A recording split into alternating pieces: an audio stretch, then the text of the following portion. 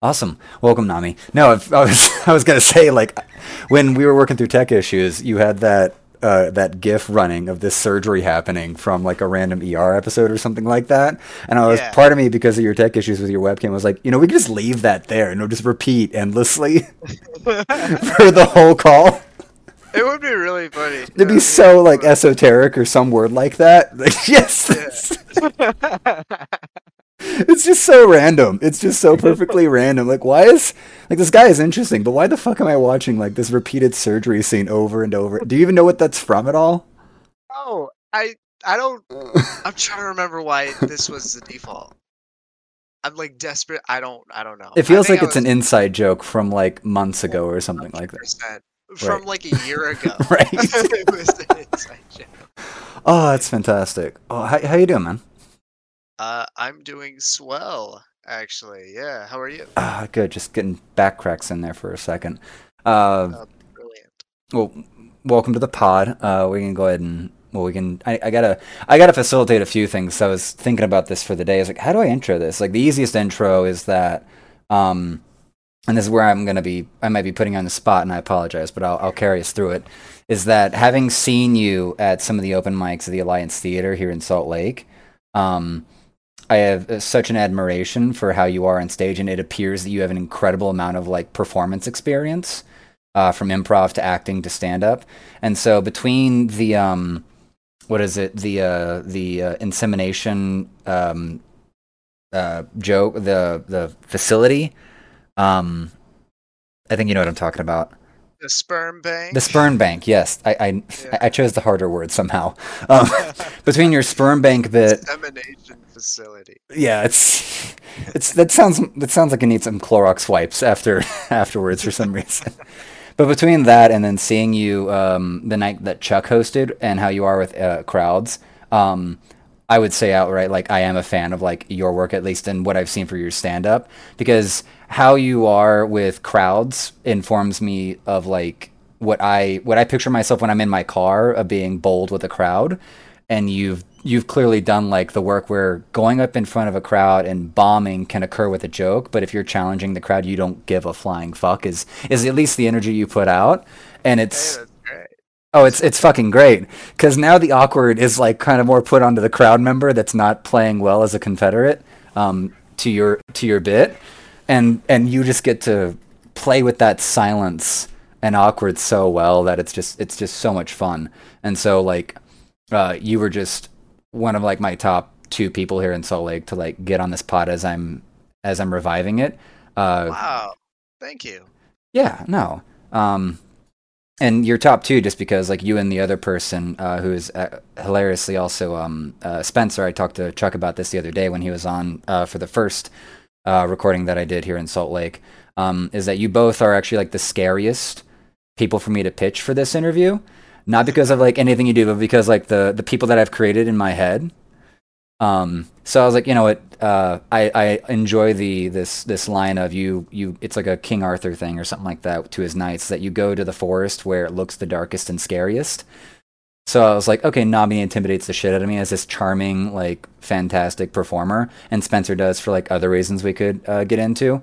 Um, and I was like, alrighty, well then I guess I have my short list of people to interview because Chuck and I have gotten to know each other a little bit, so he was a comfy invite. But you, it's just like, alrighty, let's get this. Let's get this. Can you explain like your look actually? Because someone described it the other day, the other like weeks ago, that you have this porno stash, this aesthetic that you're presently going on. Can you jump into that from the amusement of the crowd and me? Yeah, of course. It came from just a fascination of just the 70s and 80s. I've always had a fascination for it, where it's like my favorite type of music comes from that era, my favorite type of movies Mm-hmm. come from that era, and it just so happened that my favorite type of fashion also came from that era. I don't know. I used to hate mustaches. I used to hate my own mustache. I Mm-hmm. remember when I was in like seventh grade, I was growing out this like stash and it was like barely anything. And I was Mm-hmm. so insecure about it and I hated it. And so it turned me off from it for the longest time until, just one of these days I like grew my facial hair out a ton because It does that. Oh It yeah. has a mind of its own. Oh yeah. And No. Oh yeah. yeah, You, you would not relate. You I, would not relate. I, I. If I show you my wedding photos, you'd be like, "Why don't you look like this?" Like, it's because it's a look I know I can nail. This look, I need to like go back to my barber that I know in Florida and be like, okay, we need to turn all of this into like something presentable. But for the past 2 3 years, I'm just like, what's the It, max out of this bitch? there's something wizard-like about it that I greatly enjoy. Your look. No one's given me that yet, but I also have a bunch of friends that just fuck with me like endlessly. So like, my wife's a part of that group of people, and so like to help frame it, like when I sneeze, one, it's loud as fuck, Hell um, yeah. and they always come in two, so it's like a double barrel shotgun. But without fail, my friends will basically just like look at me and just like gaslighter. So What? What? So, Okay. so my wife, if it's just her and me at the house, we're not even online with friends or anything like that, and I'm just sneezing in the corner, like, and she's in another room, I'll just hear gaslighter. So I don't get bless yous, I don't get gesundheit. I just get called a gaslighter like at least once a week. Wow. What So is the origin of? Why do they call you a gaslighter for sneezing? I feel like it's between one of them spontaneous things that people do when they're like pitching for jokes or anything like that. Just in Uh-huh. social settings, it's much more of a social bit that's just more spontaneous than developed out of a story. Like my sneezes are always so fucking loud, and a lot of our two people that we hang out with very consistently online, like just one day, like they just said just gaslighter. They just accused me of gaslighting because sneezing is usually like, or like my wife is just incredibly cute, something like stupid, Yeah. cute or silly. And I love terrorizing her because if you ever meet my wife and she sneezes, the way you terrorize her is like, oh, you cute little pretty little princess thing, and she'll just start to get all grumpy face like, no, I'm a powerful witch I'm a Viking. grown woman. Yes, yes, yes. So, so either my friend Frank or my friend Frank or Tom, one of those two, just one day, just dry, just everyone's like bless you or whatever, and they're just like gaslighter, and then it just stuck. It just fucking stuck, and so I get terrorized as that, and it's kind of in line with what my social comedy has been for a lot of my life. Is that I've always been the person with like potentially the biggest ego in the room, but the way it sort of meets the rest of the room is that like I like, how you have different groups of friends or whatnot, like Yes. your stand-ups, your improvs, or your high school friends that you've stayed in touch with. And the only way I've just facilitated by just natural chemistry is that the way I get those groups to like connect and like, bond with each other at social events is that they all just, oh, you also like to shit on Aaron? Let us. So, You you know what? I actually relate. I actually relate a lot with that. It's like the same exact thing for me. It's like when I bring friend groups together, they're just like, "Oh, you're also fascinated by this like guy that we just met on a whim?" What? but when you Wait, say what's your story? fascinating, that sounds way more complimentary than shit on Aaron. Like, it's like Nami, he's so fascinating and interesting. Yeah, he's a marvel. Like, he's great. Like, that's I mean, I do get shit on. I do you get shit got. on quite a bit. Okay, I guess I'm a strange guy. I don't like normal things, you know? And Checks it's out. like, yeah. And so people are like, why the fuck are you like this? And I'm like, listen, man, I have nothing to Just say. start. You want the list? Like, just start pulling out props. I start listing off obscure things that I like, random PlayStation 2 games that nobody's ever heard of. And I'm like, dude, have you heard of fucking what's a good one? Akatsuki Blitzkampf. Have you heard of that? I It's a I want to say a I do, but I'm gonna like look it it's a up real quick. it's a Japanese Akatsuki indie Blitz fighting game. Kampf. Yeah. It's like the last pronunciation of it's like Mein Kampf, but we're not gonna like worry about that Yeah. right now. Well, it's actually fascinating. It's a World War II themed fighting game. So it is literally exactly what you think. It's pretty fucking, How well built yeah, is it, like in terms of mechanics as a fighting game? amazing. It's like very beginner friendly, which is Okay, like great for like bringing friends over, having them play it. And right. it's like the controls, I I can't believe how solid they are. They are so tight and they just like work. And it's like the characters are also like unique and fun. You know, Nice. Is there I like a love Akatsuki. storyline in that game or anything like that, or is it just like is because like the There is a character design storyline. can yeah. Yeah, there is a storyline.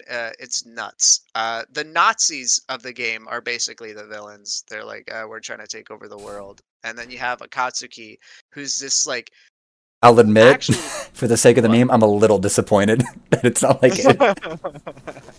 Just for the uh, dark humor of it, but keep going, keep going.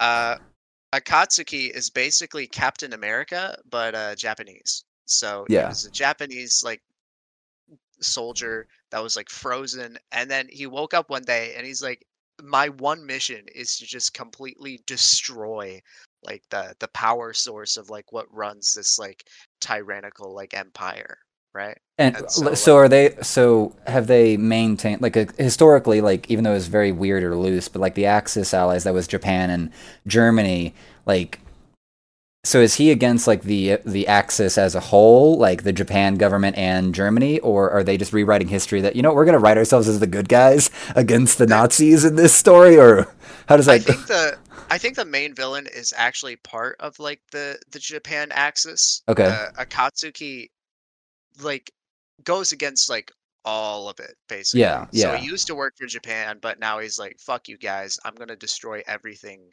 And yeah, and quality. it's like Akatsuki's very like driven. He doesn't really have like much lines. He's just sort of like, "I'm just gonna I hate it. I'm gonna He's an go action tear based everything down." MC basically, right?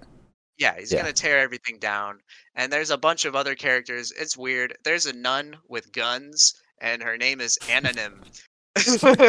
I want you to. Is this game on Steam or is it only like on like hard disk Oh no. PS2? Like, It's actually not on PS2. It's actually like so it was only released in arcades, but they had a PC port. So you ooh. have to go to some website, download it, and it runs pretty well, I already have a honestly. friend that like when I tell them about this, they're like, "Can we play that like on a stream on a Friday somehow or something?" I'm just like, Right? it's It's a lot of fun, it and it's sounds like like a banger. pretty easy to get into as well. But yeah, that's just one of the many examples of like, guys, have you heard of this game? It's awesome. And they're like, dude, I'm playing like Zelda. It's like Zelda? How could you? How could you be in the zeitgeist? I need you to at How least be 10 years back at I'm not least. even I'm not even trying to be a hipster. It's just something about like I don't know, the aesthetics and Mm, like the sort of vibe back then because it's like in the mid 2000s during the like GameCube PlayStation 2 era is when developers like figured out how to make good games, but they yeah, also weren't afraid to experiment wild with it. And so you had yeah. many like series, like Hmm. long running series that just got so experimental and weird and awesome. Like one of the first examples that come to my mind is just Tekken 4, Okay. uh, which is widely considered like the black sheep of the Tekken series, but is my favorite Tekken game just because of how amazing it not only looks or and plays, but also feels. You know, you get into the game and it's just nothing like it like Tekken prior. Like it's so serious and gritty and Like the tone cool. of the storyline is what you're getting at here. Everything. Everything. Like the main menu has no music. It's just like text and it's very like futuristic looking and very like of the time. And you go in and then you go into the character select theme. And if you play Tekken 3, the character select theme is like "Meow, meow, ba, da, ba, da, ba, ba, ba." It's It's like fucking awesome, right? But yeah. Tekken 4 is like meow, like, it's very It's like atmospheric super and you minimalistic on its tone setting, which is its own tone choice. It sounds like yeah. just because And having like a silent like loading screen, just like it's just read it. Like this yeah. is it is such a hard fact in front of you that it Uh-huh. actually then your mind has to fill in the rest of the gap, basically. And I love that aspect of Tekken 4 is your mind sort of fills in these gaps outside of the game. And then when you get into the game, it's super grounded, you know. In in Tekken 5, you're fighting at like space stations and dreams. But in Tekken 4, you're fighting in like a parking garage, an airport, you know? It just went super Uh minimalistic in like every aspect. yeah, And top of a building as well. Yeah, It's just well, just classic. everything is different. Yeah, classic fighting scenes, basically. And it's like if you were to ask me like what is the perfect representation of like your taste and vibe, I'd tell you Ridge Racer 4 and Tekken 4. It's fours for some reason. For some They reason. love to get weird with the fourth game, but I love it. But I feel it makes me think about how, because you know how like we're kind of plagued by trilogies these days in a way. Yeah. Um, is that once you get to the fourth one, like even Pirates of the Caribbean did this. Like the third one is a standard like wrap up, and then you get to the fourth one, like the new Jack Sparrow sub series or whatever after World's End. Now it's just whatever. Like I didn't even see the movie, but my almost impression just from seeing the commercials in theaters was that they just went off in an entirely different weird ass direction with a different love interest set and trying to remember what they did in the original Pirates of the Caribbean. I saw a video. I actually go back to this video essay quite often, but this guy basically talks about like why Pirates of the Caribbean, the very first one, was like so masterful, and also why Jack Sparrow was such a powerful, such a wonderful character. And it's because he wasn't the main character like he was in 2 and 3.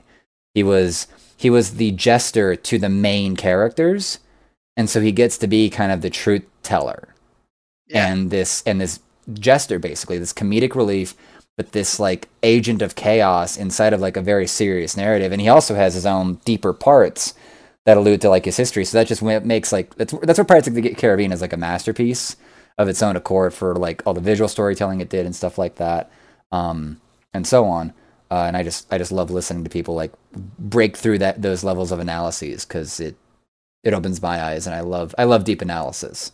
It's just That sounds so fascinating. And like when you said prior is like that new direction, they mhm. make a trilogy and it's like tied up in a neat little bow, and then it's like, well, what next? Yeah, we want to make Right? more money off this franchise. How do we do it? Yeah. Two random B tier actors no one's ever heard of. Let's see if it takes off again. Like, Yeah. And then when they take a new direction, it can either be like super uninspired and it's like, yeah, this sucks. Because corporate. a new direction is really just the same direction but with a new coat of paint, right? Yeah, But then yeah, you get like a fucking weirdo like on the helm, who's up to direct this, and he's like, you know what? We're gonna deconstruct like everything you knew about this franchise, and they just go in such a cool direction with it, and such a cool like new energy, and then the fans hate it, and then they bring it back. But that one entry that was new, that was exciting, that did yeah. something different is usually my favorite out of So that. while I was waiting for you to get here, because you were running late for very good reasons, I was watching this Dragon Ball Z The Ultimate Review. This guy, Totally Not Mark, has been, I Yeah. guess, reviewing the series and adding in like these the Team Four Star boo bits that they've started doing. I don't know if Yeah. you know Team Four Star and DBZ I've abridged. heard of them. Yeah. Yeah. So if you want to watch like writing that just progresses like to an astronomically great level, go watch like Dragon Ball Z abridged. It's like 69 videos, like 15 minutes at the max per episode, and you get to watch these guys that were from like the early 2010s at the beginning of YouTube go from like scrappy shit writing, and they've even got their commentary at it for now that they've been releasing the past few months. Like so in general, watching this review, Totally Not Mark, it talks about the beginning of the Buu saga in Dragon Ball Z, and it's kind of the fourth arc in a way in terms of, depending on how you want to break up how Dragon Ball then Dragon Ball Z went. A lot of Western audiences started at Dragon Ball Z and not at Dragon Ball, and so Dragon Ball Z goes from like Saiyan Saga, where Vegeta and Goku originally fight, to the Frieza Namek Saga, and then it goes to the Cell Saga where Gohan like kind of reaches full like MC power for a moment and beats Cell, and then you go to the fourth one, which is where we get to the Buu Saga, and Totally Not Mark is sort of pointing out in the beginning of the manga and some of the messages that Akira Toriyama wrote is that he was even excited to try this entirely new direction. It's just that eventually he realizes that because Gohan is such a reactive character, he kind of has to end up pulling in other side characters and eventually bring Goku back. Like something else has to like Gohan has to be usurped as the main character because how he is, because I believe characters take on spirits of their own in the writing, but Yeah. how Gohan is as a character, as a reactive character, makes him made him, I guess, too challenging for Akira Toriyama to like write for and turn into a main character, along with however whatever influence the audience had, because Goku was now gone and the mantle was trying to be pushed over to Gohan as the main character of the series.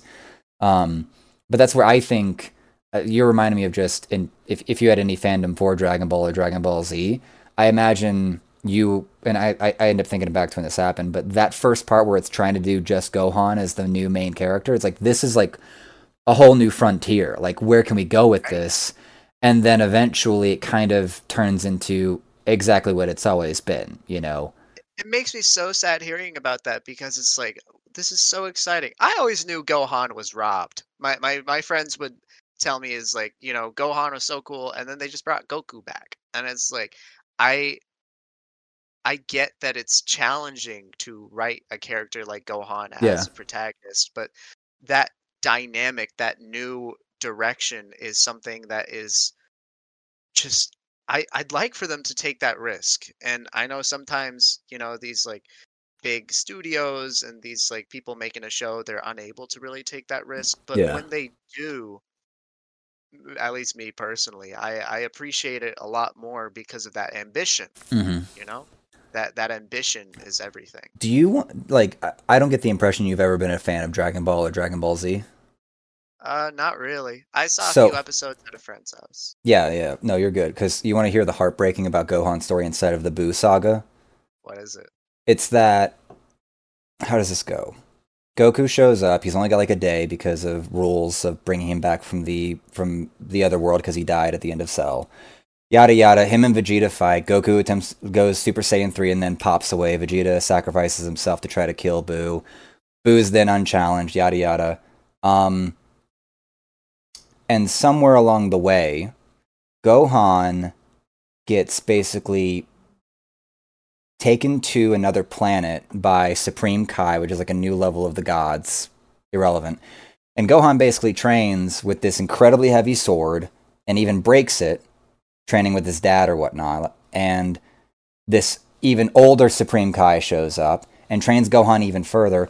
Gohan then comes back to Earth to face off like this full powerful Buu. Buu's had like a transformation at this point. So he's Yeah. more of a character instead of this round, bubbly, blah, blah, blah. Yeah. Yeah. What is it, like Kid Buu? He goes, how does this go? There's regular Majin Buu, that's the big round one. There's Yeah. Evil Buu, which is this thinner, brownish looking one. But Uh-huh. that one beats the big one and absorbs him. And so it becomes Okay. like this super masculine looking Buu. It's like, like 10 feet tall and looks like more dude like, if that makes sense. More Yeah. and then eventually there's a minor transformation that happens later on in the series, past where I'm talking about, and then he eventually reverts back to Kid Buu. Once like Okay. these other parts are taken out of him and he reverts to his original form, which is Kid Buu, which is just toddler with nukes, if you will. Okay. Yeah. But what Gohan has happened to him, and which is such a tragedy, and so it pissed me off because it always pisses me off when they don't let side characters get the win over the big bad evil guy, is that Gohan comes back after that training or whatnot, and he's alive. Goku is still dead, so he's stuck in this other world where the Kais are, where the gods are. And Gohan, without going Super Saiyan, without doing any major power up or anything, is just handing Buu his ass. Yeah. And it's like, oh, he hasn't even gone Super Saiyan yet. And he can go Super Saiyan quite easy. He went Super Saiyan 2 and handled Cell before whatever plot points, made that more dramatic and all that shit. But like Yeah. he's normal mode. He hasn't powered up. He hasn't even started trying, and he is handling Buu his ass. Damn. And you're just like, this is about to fucking go the fuck off. And then he just basically, how does this go? The fusion of the two younger children, Goten and Trunks, Gotenks, they get absorbed as well as Piccolo gets absorbed by Buu. Boo's now like Super Buu or whatnot, and he just beats the shit out of Gohan and then absorbs him. And then it's back to Goku and Vegeta to like beat Buu, is basically how like the rest of the story like plays out. Oh, And okay. so it's such a fucking frustration to see someone that is clearly even stronger than the villain and hasn't even gone Super Saiyan yet, even when he was getting his ass handed to him. Like, I guess he got surprised or whatever. And you're just like, this could have been your new main character at several points, but you just couldn't palate the challenge of writing for a reactive character and just letting them be not Goku's kind of character, because Goku and Vegeta are very active characters. You know, they have drives that propel them forward, while Goku just like reacts out of like a solemn, you know, demure but honor code, and he reacts to things, and that can be fine. It can provide for someone that like believes in duty more than like active goals that they're propelling themselves forward, if that makes sense. Uh-huh. And that's so sad. Yeah, It's like they had this opportunity to do something different, and yet they just went back to how it always was. yeah. I guess hearing about that just sort of reminds me of how sitcoms usually go, you know? It's like they take it in like a really cool direction one episode, but then it just, Reverts. Yeah, it just goes right back. Yeah, yeah. that's where I've had an opinion for a long time that the manga anime media, um, obviously Dragon Ball Z is not a good example, but it always just does stories better because it actually lets them end. Yeah. You know, speaking of stories that are ending, Cobra Kai season 6 is going to be the final one. And Okay, I love that show like dearly. go on, go on. Cobra Kai is legitimately like my favorite TV show of all time. I don't think any show has as much heart and has completely blindsided me than Cobra Kai, because when I first saw it, it was like YouTube Red season 1, Karate Kid continues, and I'm Yeah, like, yeah. what the fuck is this? Like I thought, And then you still turned it on. You still turned it on. Like, well, I thought it was so stupid, but then I saw the first 2 episodes uh-huh. and I went, "Oh my God, this is actually kind of tight." And then I binged the whole season in one night, and then I immediately was like, "This is some of the greatest TV I've ever seen," because it mixes everything I like: people fighting and character drama. That's my favorite things. Like complex character drama, right? Yes, very complex, I and I I can see love. why you never took to Dragon Ball Z because the fighting's there, but the character drama is very milk And toast. that's the problem. I love it when characters are gray in something like that. You know, Mhm. that's one of the reasons why I love Tekken, because the protagonist ends up becoming the antagonist and then ends up becoming an anti-hero and then becomes the antagonist again. Like you have these situations where these characters are not necessarily good or bad, they're just people, they're characters, Well, right? that's where we go back to where like the best villains are villains that you identify with because their motivations validate the things that they do. Yeah. Like if that's where if you can understand the rationale for what a character is doing, even if they are the antagonist, it's just what makes them all the more compelling and complete as a character. Yeah, but here's the thing. I feel like even that, like, villains that you can like understand is sort of getting overdone. At least it is in, like, I don't know, more movies nowadays, like Marvel movies, because it's like I miss just like I I'm a bastard and I want to do bastard things. I hate all of you. I'm Okay, just gonna be the most. you know what I just thought of? I thought of Draken from freaking Kim Possible. Like Draken has no he Yeah. has no reason for what he's doing. He's just I'm a bad guy with a hot assistant and I want to take over the world. Like that's all there is And to you it. and you know what? That's all you need. That's all you need for some entertaining television. I love bad guys that are just fucking bad. And Right. they just love being bad. There's something so like great about that. And I love the sympathetic villain as well. But you see so many sympathetic villains, I'm like, where's the fucking bad guy? I want to kick somebody's ass, you know?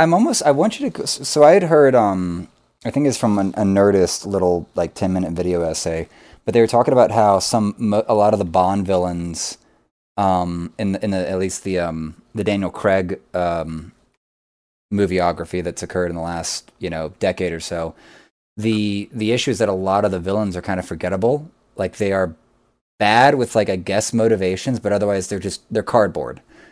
Yeah. And so I'm kind of sitting here like, okay, who's a bad guy in film, movie, or otherwise that like fits this role that you're talking about. Because I think of the Joker from The Dark Knight or whatnot, Heath Ledger's Joker. Yeah.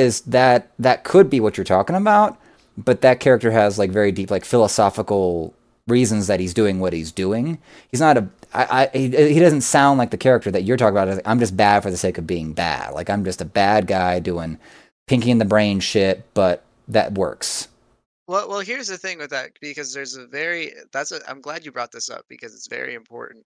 The thing with a bad guy that loves doing bad things is that he still needs to be like a character, Yeah, right? yeah, yeah. He he still needs to, you know, have this, because what I love is like a villain that's barely sympathetic. And it's like, I love being bad, but what's great about a villain, what makes a villain memorable is if they can do things that make them bastards. You Hmm. love to hate them. I just get brought back to what's a I'm trying to think of a good example in my head. Uh, I do love a character like Patrick Bateman, who's That was the Christian Bale Psycho. yeah, Christian Bale, American Psycho. Yeah. I I love him as a villain because I don't think he's sympathetic. He's an asshole. He's one of the biggest assholes like ever. I mean, he just kills people. I mean that I feel like I, killing people I'm thinking of like automatically makes Hannibal sense. Lecter from Silence of the Yeah, Lambs, because Hannibal Lecter is not sympathetic at all, but he's awesome. he's a fantastic villain. He's a fantastic villain. It's such a great psychological, and he's so intelligent, and he doesn't need that much physicality to like intimidate a character like Jodie Foster, let alone us. There's a certain play I was like, I don't care how strong you are, this guy's gonna scare the fuck out of you. Like, Some slasher movies come to mind. oh, Michael Myers. Pure evil. mm-hmm, You know, the boogeyman. People refer him as. He's literally like evil incarnate. yeah. Jason. He's like a little sympathetic because of his past, but man, that dude just murders, murders, murders. After like the second batch of teenagers he kills, you're kind of like, do you need to keep going, bud? Like Yeah, you could set up a pizza parlor, like we. and he comes back alive, and then he kills people again, and it's like, broski, can we got it. We got the message. We won't have sex anymore, And it's like, God damn it.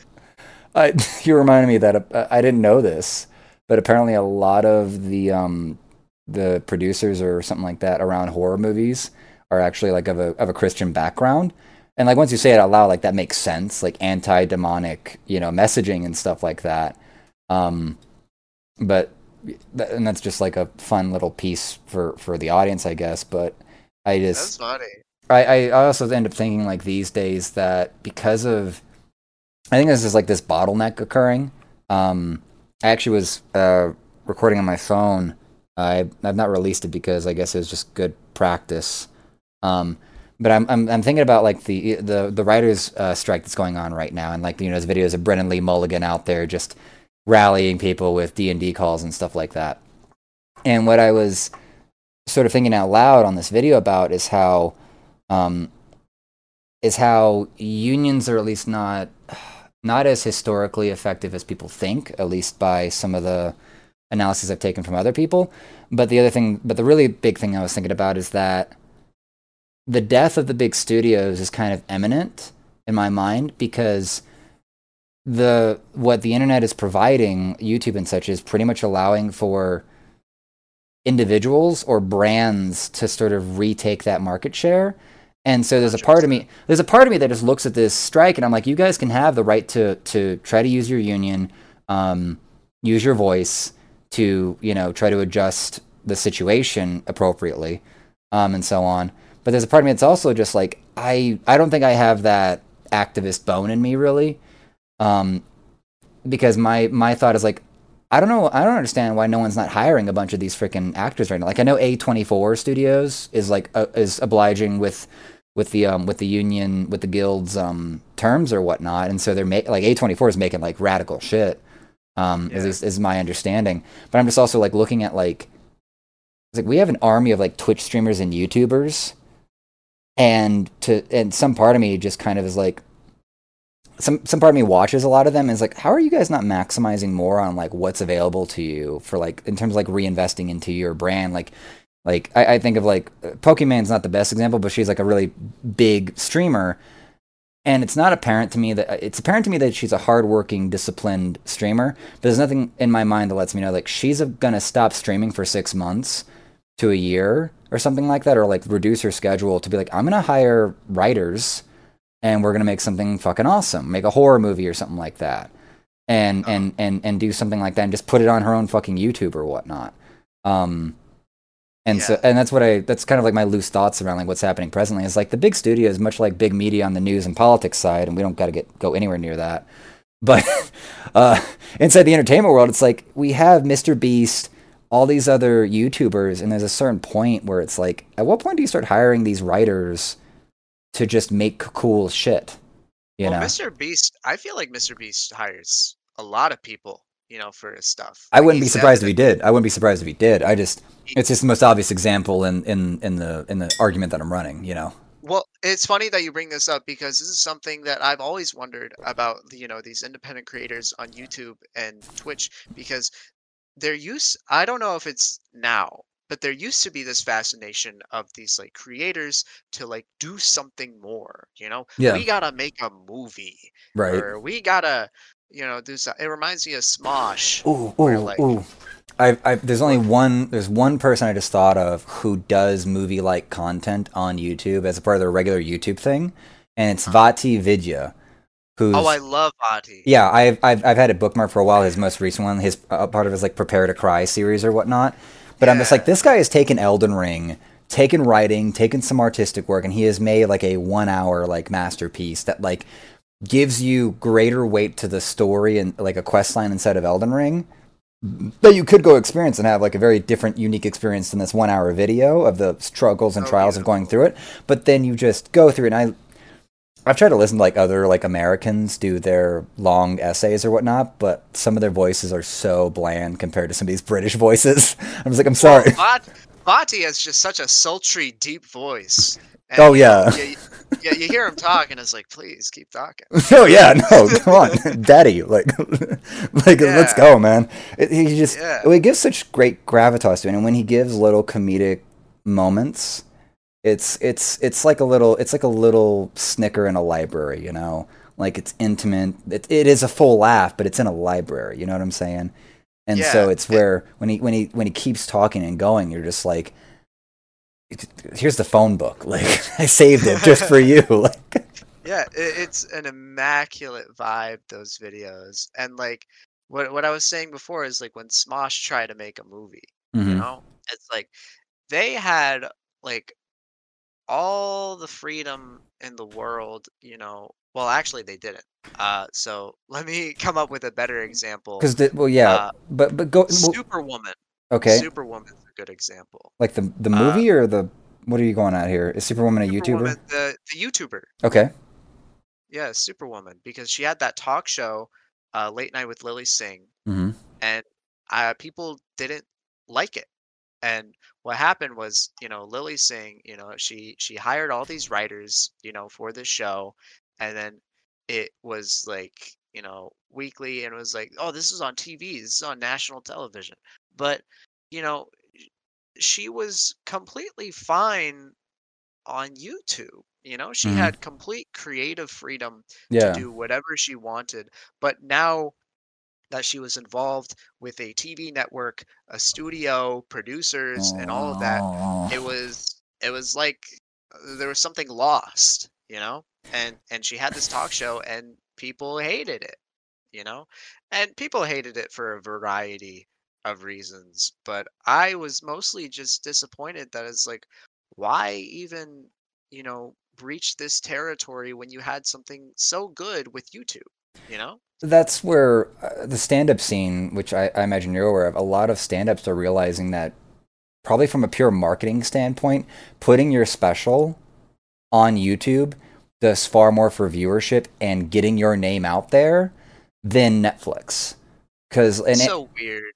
It's so weird when stand-up comedians are like, "I want to get famous," and then they go to these open mics. Like, dude, if you want to get famous, do fucking TikTok or go do social media. Yeah. That's where you get Well, famous. that's where Ben Brainerd and his like generation of TikTokers from the COVID area, like Dan Bam, local comic here that I've never met, but I've seen him from the Good, the Dan, the Florida Man podcast for a while.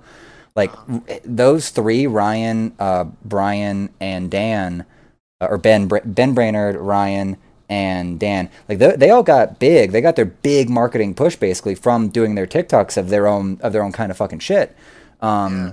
and getting back on the grind for touring like when the world was open back up. But like Ben Brainerd had probably one of the biggest sort of news kind of styled skit shows with his the table, the round table that he had or whatnot.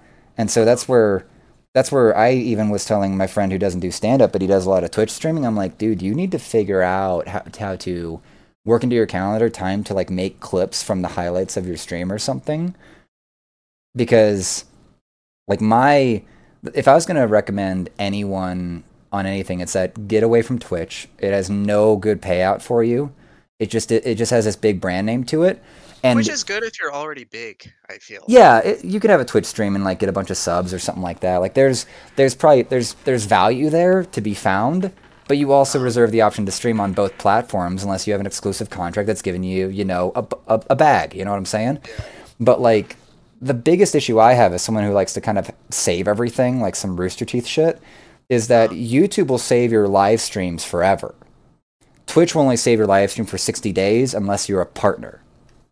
Oh, And you see the that's so problem annoying. there. Yeah, It's so annoying. yeah, and Yeah. so like, you know, if a hard drive of mine goes out like in 61 days and my backup stream, so to speak, was on Twitch, that archive, that backup is gone. Like, but if it's on YouTube, yeah, the MP4 file doesn't have separated audios for like my audio and your audio, but I can be okay with that as long as I could still go to YouTube and download that file and be able to do something with it if I had an idea. But the hard drive that it was locally recorded on is, you know, gotten fried or met a magnet at an unfortunate time of the year. Yeah. Um, so, but with YouTube, between algorithm, learning the algorithm, thumbnail work or whatnot, and also just having something you can like use over and over, and it's there forever. Like there's, and part of my mind for all of the YouTube stuff that I do, there's some part of me it's like, eventually something's gonna like catch. You know, I'm gonna get the thumbnail right, or I'm gonna get the timing right. It's like something's gonna catch at some point, and then the entire catalog of shit that I've done for, you know, years is just kind of like available to this audience. You know, it's like the tipping point of the diffusion of innovation principle, so to Yeah, speak. right. Mhm. So You can that's start sort to of get like, more yeah, videos. You can yeah, start to get like more videos watched. People check out your channel. It's like, what else has this person done?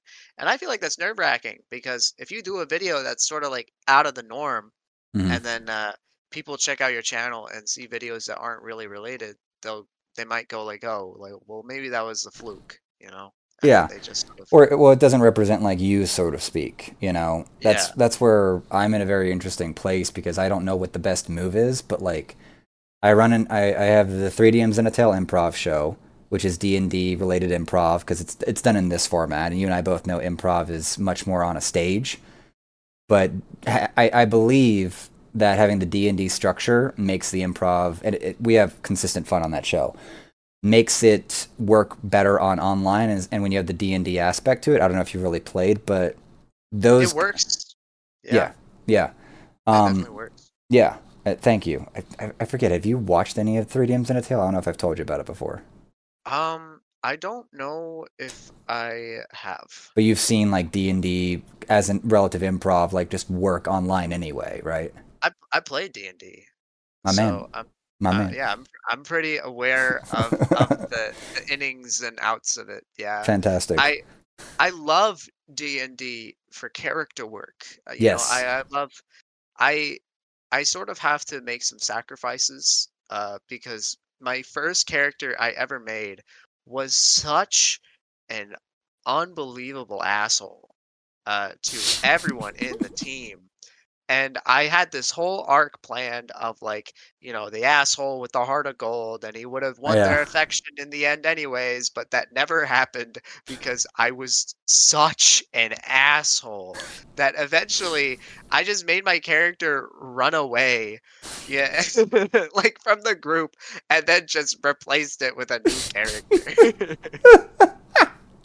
That's that is that is the funniest sad story to a character that I've actually heard. Because usually it's like death by farming. Like the player's like kind of bored with the character, so let's send them off to die by becoming a farmer or something like that. And you're Oh just like, no, no. my character kind of got voted off the island They because he was they such an literally asshole. they locked him in a hotel room because they couldn't fucking stand him anymore, and they just continued on their adventures. And I was a thief, so I was able to escape the room. But I was like, "Fuck it, I'm gonna write a note that says fuck you all, I'm going home," and then that was it. I'm gonna go home and play with my toys by myself. Yeah. You know what? Perfect ending to Right? his story. But there was so much potential for more, but he was just such an asshole. So I definitely was a bit easier with my next character Were, were, at were, that were the rest of the players like it sounds like you guys didn't go anywhere near metagaming. So like, did all of your did any of the players understand where you were trying to go with this character, or were they just like kind of just playing into their character? So the meta goal, so to speak, of your asshole character was just kind of like lost. So like their characters just react, don't give any good graces long enough for your character to, like, manifest the heart of gold. Like how did that play out? Yeah, it was really that, I felt like, the other people in the group, they knew that it was a part of the character, but because of their characters, they were like, why would I give this guy any grace? He Yeah. hates literally all of us. Right. Like, Just rationalizing it. It's like, why are you even here? Like, exactly. Nami, I know what's coming, like, in 3 chapters, but fuck this guy. Like, Yeah, like like, I hate him so. I remember that's literally one of them said. I hate him so much. congratulations, Nami. Your very first character you made reprehensible. there's And you only know what? there's only up I'm from here. There's only up from I'm here. proud of myself. I'm proud of myself. I am proud of myself. I did good. I made a character that people hated. I can I which came first, the stage performance work or D&D?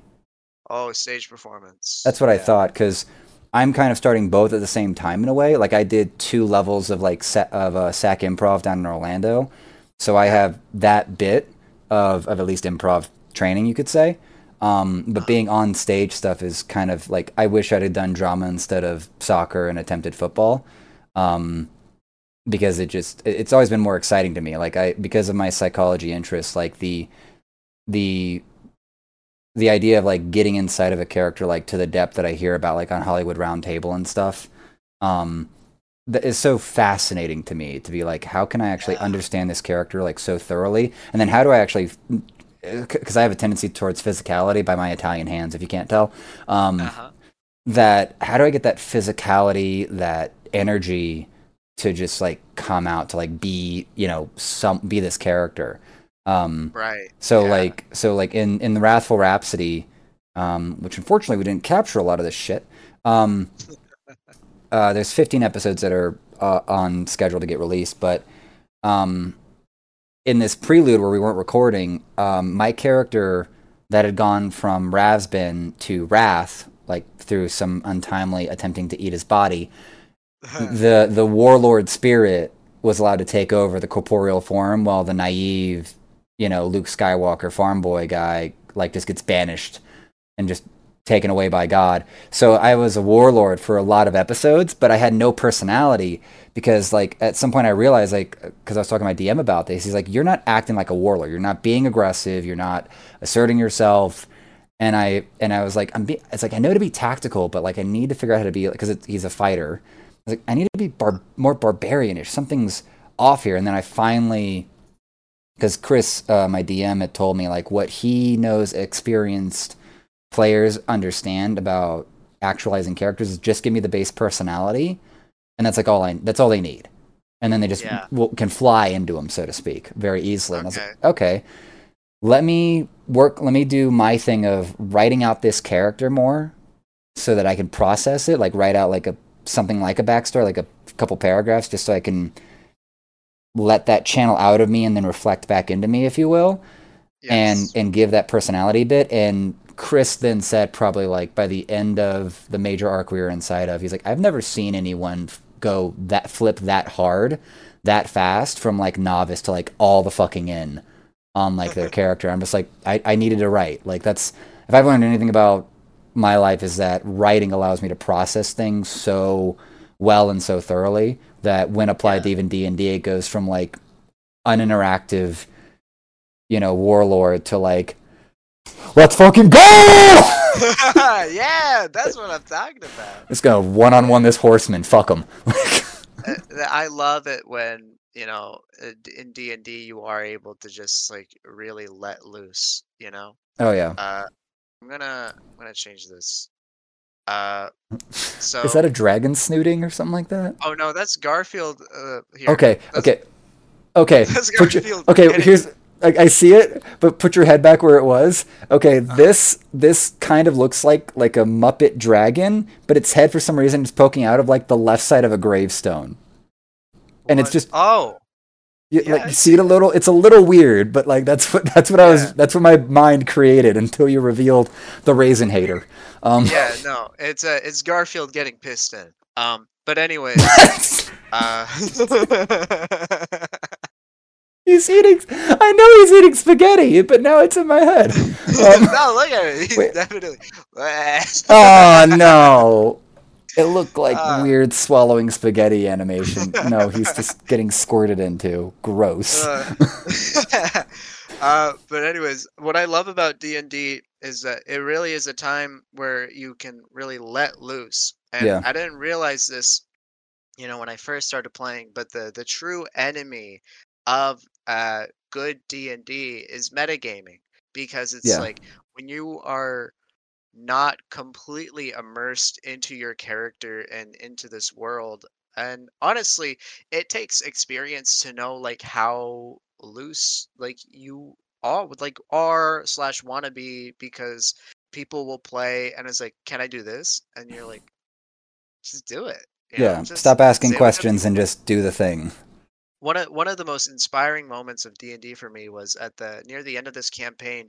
We had this object that was so vital, so important to us, and we needed to get this object in order to basically beat the campaign. Right. And one of our characters was right there at the object, and he was gonna go to it, but his character, he got distracted easily by shiny things.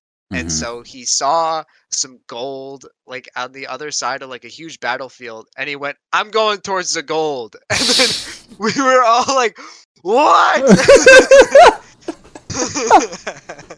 And that's what you need. You need those ringers. You need those ringers. I I'm with you on that for especially having seen like myself and others as level 1 improvisers.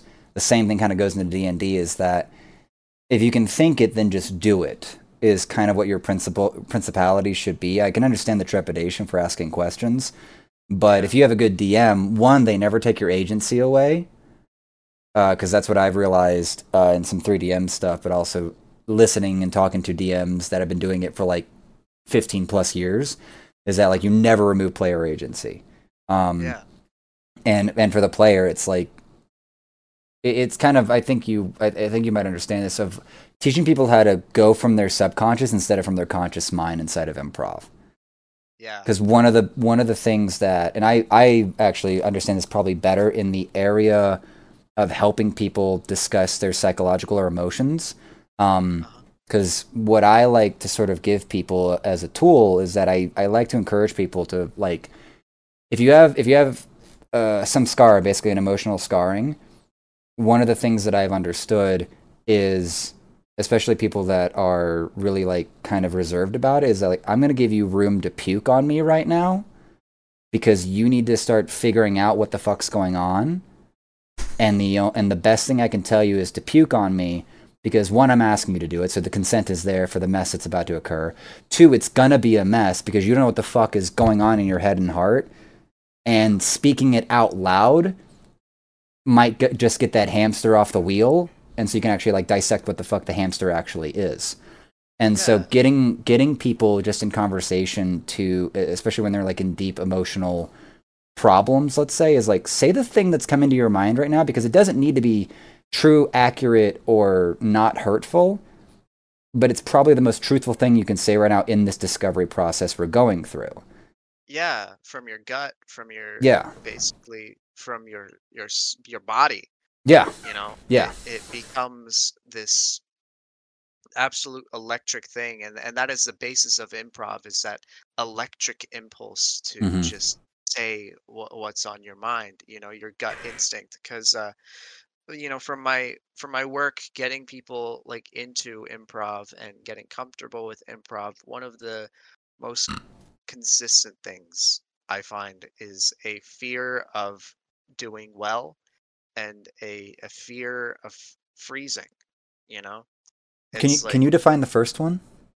doing well, because people who play improv get this idea in their head that they need to do well. They need to be funny, you know, they need to be Okay, quick. okay. So a complex around executing at an at even just an effective level, Yeah. and then the other end of that is being is because I was almost hearing that as like what fear of success. What are we talking about with these ego motherfuckers?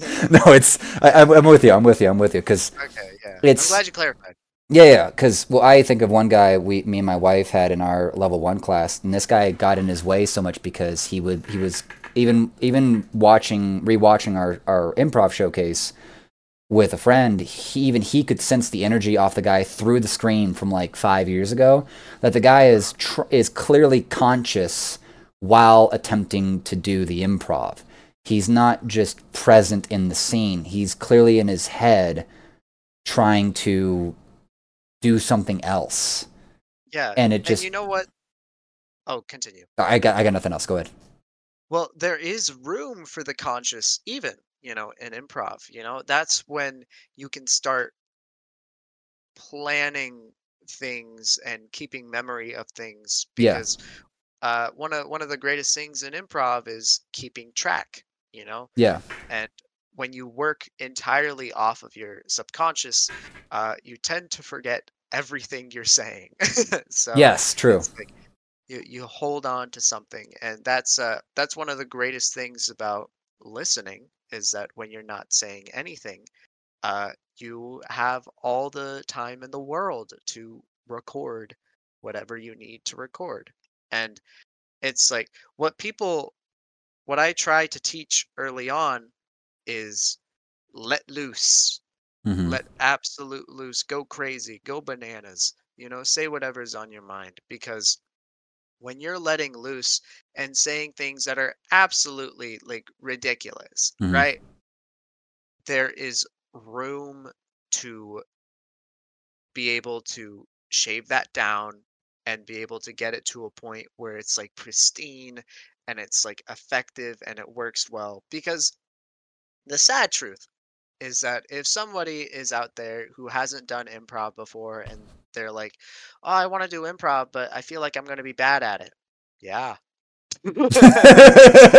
Yeah, It's like, you well, are. don't worry. If you were starting pottery tomorrow, you'd also be bad at pottery. Like, But being bad at something does not make you a bad person or make you incompetent. yeah. When you start at something, you are gonna be subpar, you know, unless you're just a really fucking cool guy, then that's great. But for like the rest of like humanity, you know, The rest of for the us have to rest try. yeah, the rest of us have to develop skills, you know, and have to really grind it out in order to get it right. And it's a tough thing because it requires discipline. And some people have that discipline, some people don't. And discipline is a muscle. You know, the Mm. more discipline you practice, the better discipline you get. And so when someone is always in their head, you know, it reminds me of when I started doing stand up, I had been writing material for about 4 months. I had been every day, writing something, writing, just so when I get to an open mic, I use my best material and I'm crazy out the gate, right? I'm good out the gate. I don't need to deal with the embarrassment of failing. And what I found out was that when I did my first open mic, when I did stand up, I was barely any better than the guy that just said fuck it and said what was on his mind that day. Yeah. Because the you need that experience Yeah. of being able to try and fail at something, because when you don't have that, like when you're constantly in your head and thinking about like, oh, I'm going to do this and this and this, everyone has a plan until they get punched in the face, right? Something goes wrong all the time, and you have to know how to deal with it. So I talked to Chuck about this on his episode, and it's a running theory of mine that there are like between 4 or 5 types of comedy. And the question I'm going to get to with you is, um, what value did improv play into stand up? Because my theory runs that there's the 5 types of comedy is like improv, which is performed on the spot but looks rehearsed. Stand up, which is rehearsed but looks like it's on the spot. Skit comedy, which is like SNL stuff, where it's rehearsed, it's written, it's performed, and there's a whole scenery that kind of goes into that, basically. Yeah. And then the one that's the easiest to remember, I feel like there was a fifth one, but I haven't remembered it, so it might be diluted anyway. But the fifth one is the bait that makes everyone think that they can do any of the other types of comedy, and it's social comedy. It's where the people that are funny with their friends think they can go on stage and be funny with a random audience, basically. And so that's like tangentially related to the question I'm asking, which is, as someone who had more, what was actually, help paint your resume, your CV for me. I'm not hiring shit right now. I have no money, but give me like your background for like in terms of performance. What was like your first craft, if you will? Well, I had never performed in really anything. I sung in elementary school for like a commercial one So time. wait, so you only wait in a commercial? Okay, I just did like fifth grade Not chorus, not commercial. It was a news segment actually. We sung like for like Peace, and I like on was the only KSL one. or something, or like on your Yeah, on okay. KSL, and I was the only one that volunteered because I loved being on camera, and so I sung, and then I felt so happy. I was like, "Oh my gosh, I sung! People heard me sing." But I feel like my legitimate performance experience was probably in junior high when Okay. the choir teacher convinced me to do Little Mermaid Junior when I was a freshman. So what does that look? You're I don't like, know what Little Mermaid Junior is. I know Little Mer. Little yeah, Little Mermaid Junior is Little Mermaid but designed for children. So yeah. Are we? Is the Disney version not for children, or are we referring to the original tale of Little Mermaid, where like she sews her legs back together and gets Oh her? yeah, I Yeah. love those. I love grim fairy tales, but no. So Little Mermaid like has music that is sort of designed for like adults that can do great things with their voice, but Little Mermaid Junior is designed for kids that like are still, haven't Developing. gone through puberty or going through puberty, and they So can't is it like really make super toned notes. down and like young in its like young It focused in its tone or something like that, Yeah, or? it's toned down, it's abridged, there's not much plot Hmm. because it's designed for kids. So it's Yeah. basically like A the hey, s- let's run this really quick yeah, a version of super simple plot, basically. Yeah. yeah. Okay. Okay. And I was Scuttle. I was a bird, and I already like this casting actually. I already like this yeah, actually. and I had my own song with my own backup dancers, and I remember thinking I was so badass, Oh yeah. because I didn't really have any lines. I was in the same part of the stage the whole entire production, but I got my own song, and I remember making people laugh on stage, and it was something that I really liked doing because I was always a class clown, in school. I'd always like try to be funny. Yeah. Sometimes it worked, sometimes it failed, but I always tried to be funny just because, I like being funny, I like seeing people smile. It's like ever since I was a kid, I was like, if I could make someone, and I swear I was like 5 when I thought this. It's like if I could make someone, forget about how bad their day is, just Mhm. for a second, I felt like it was worth it. So I wanted to be funny. And ever since like my freshman year, I did theater for like 4 years. Right. Uh and improv for 3. During If high we're talking, school? During high school yeah, or during high school. nice. Yeah. As of right now, I've been doing improv for 7 years. Uh, I've been on and off of acting, So what are but you, improv, 21 or something? I'm 22. 22. All right. All right. Congrats. You made it this far. Yeah, Yeah. I know. Uh, Improv has always been an interest of mine. So improv is 7 years strong. Stand up is 1 year. I started pretty fresh, just last May. I So had two logistical questions about the Little Mermaid Junior. How long did the show go for? Like in terms of the the show, length of a show, like one night or what, like 30 minutes, an hour? an hour. Yeah, yeah. How are you making people laugh as Scuttle with no lines? Like, was it just the song was funny and how and your physicality in the performance, or The song was funny, the physicality. I was pretty much the comic relief. right? So I would come on, I'd say some silly line, and then I heard people laughing. I assumed they were laughing at And that me. just that just that just got you. It just must. Yeah, maybe they were laughing at a fucking bird. I don't know, or maybe it was me. The bird on Right, stage. right. Yeah. I it's not a toxic, but it's like I'm jealous of like that kind of storyline stuff or whatnot, and just because um, my wife and I have been out here in Utah for like 3 years, Uh-huh. and I came out to Wise Guy. We went out to Wise Guys at least definitely when we first moved here, like December 2020, I want to say 2021. Uh-huh. Um, and and it took me until probably a few months ago before I like solved what was my block to go up regularly for stand up. Um, and the simple run of it is that whatever I was doing beforehand, my mindset was having me pit myself against both the comics and the audience. But once I accepted or understood that like I need to socialize like at least before or at least after with the comics to kind of remove that weird idea, Could you then elaborate on that like idea? I want to like learn yeah. more about it. So so the idea comes from a few paranoia pieces, um, both from how do I put this? We could probably source some paranoia from the Christian background, and like small hair pieces or whatnot.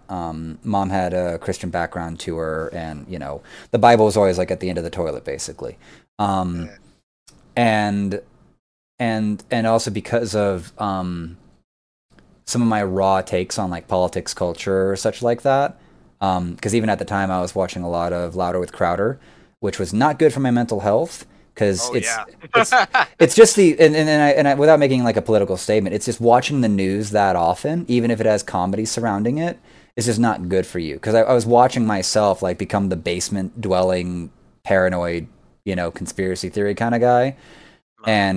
and so like one of my issues was that I had these counter culture takes to like at least the presumed liberal culture that would be at a Yeah. comedy scene that at least I framed. Yeah. Um, and so I was afraid I was going to go up there and instantly turn the entire like room, the comics and the audience against me, and I'd be ostracized within one attempted open mic, and that was like the ridiculous level of narrative that I had like created. When in reality, one, most people aren't watching the news every day. Two, most people are actually not nearly as divisive as anyone on the left or right would make you think, Yeah. even if most of us would have disagreements about, pick a culture or political topic. Uh-huh. And I'd like to, in the best version of me, I'd like to think that we all could disagree on a bunch of things, but if we can maintain like our like core values, American or whatnot, then like we can progress forward and figure out the rest together. You know what I'm saying? Yeah, at the end of the day, as long as we don't hurt people, I think everyone deserves some respect, Yeah, just for living as a yeah, person. It's yeah, fucking yeah. hard. That's where that can go into another thing. But yeah, just to keep going with the with that. So how do I put this? So one example I could put to how my brain has this weird anxiety, you know, speed up that could just spin it out of control is that Uh-huh. let's say, I'm back in high school or single again or whatever like that. Wife dies, I get the life insurance money and woo, cry in my that Wah, was wah, my love of my life died. but I think it even occurs with anyone that I find uh, interesting. And so I'll use attractive and interesting in the same interchange here, basically, Okay. because anyone that is interesting to you is by a similar default attractive. It's just that right now I'm going to remove any of the physical attractive elements that we'd throw in for in the sexual department. So Yes. so what my mind would do, and this is why I contacted you and Spencer Riley once I got done with Chuck, was like, okay, these people are interesting and attractive in the same right for different reasons and also intimidating. And it's better for me to, in like a bar sense, walk up to the girl and start talking to her and get to her as a person before I deify them as this impossible thing. Yes. Oof. You Yes. know what I'm saying? Like that's and I could make a guess at like what your interest in people is, but like I think What's your guess? my guess is you're gay. Like that's about this. Oh, You're not. I love women. I feel like you even said that on stage, but it just doesn't take because you're of just your softness as a person, if that makes sense. Like you know how to have soft hands with people. Yeah. I Yeah, mean, I was raised a mama's boy. What can I say? I would say the same thing. It's just that my mom broke. My mom had me on horseback 2 weeks before I was born. My Oh, mom was a tough bitch. Like yeah. she knew hard work of a different type than other people. You know what I'm saying? Okay. She knew blue collar hard work. She eventually got to white collar hard work, and that's just then that builds different people. Yeah. You know what I'm saying? But Yeah. but yeah. So what was happening inside the comedy scene is that I'm creating this paranoia from political bullshit or whatnot and having too much of that inflow to where I was even thinking that close friends of mine that I hadn't talked to in like 4 years were gonna like ostracize me along political lines when that's just they're not that radical. I'm just that scared. And Right? so Yeah. eventually what it really broke down to let me think about this. I knew I needed to go. I knew I needed to just talk to people. And so it was like one Tuesday at Wise Guys where I was like sitting there. I was like, I could just sit down and like play the work on my notes and like work on my jokes and just sit in a corner and write and isolate myself like I'd done before. Go up, bomb, have Scott Fillmore roast me, and then I don't go back for like 6 months. Like, The fate of every starving comic right. is But um but I was like, no, I know what I need to like kind of do here. So I like got up and went and chatted and met Josh. I met I forget this other guy, the guy that always has the blonde hair and the mohawk. Oh, Mitch. Mitch, yeah, and I'd met him at the Tabernacle um, years ago, and I'd also met Nico, who I haven't seen around the comedy scene much. But in any case, I met them, had a dramatic experience, at least in my perspective, and Mitch is just like, I don't give a fuck about like your political fufa that you're in right now, dude. Like, just do the fucking art. Like, no one cares. And so 2 years later, I finally go out. I go and meet Josh, kind of meet Mitch, talk to Corey Bay, and just kind of immediately get into what my normal cadence and my normal thing as an extrovert is.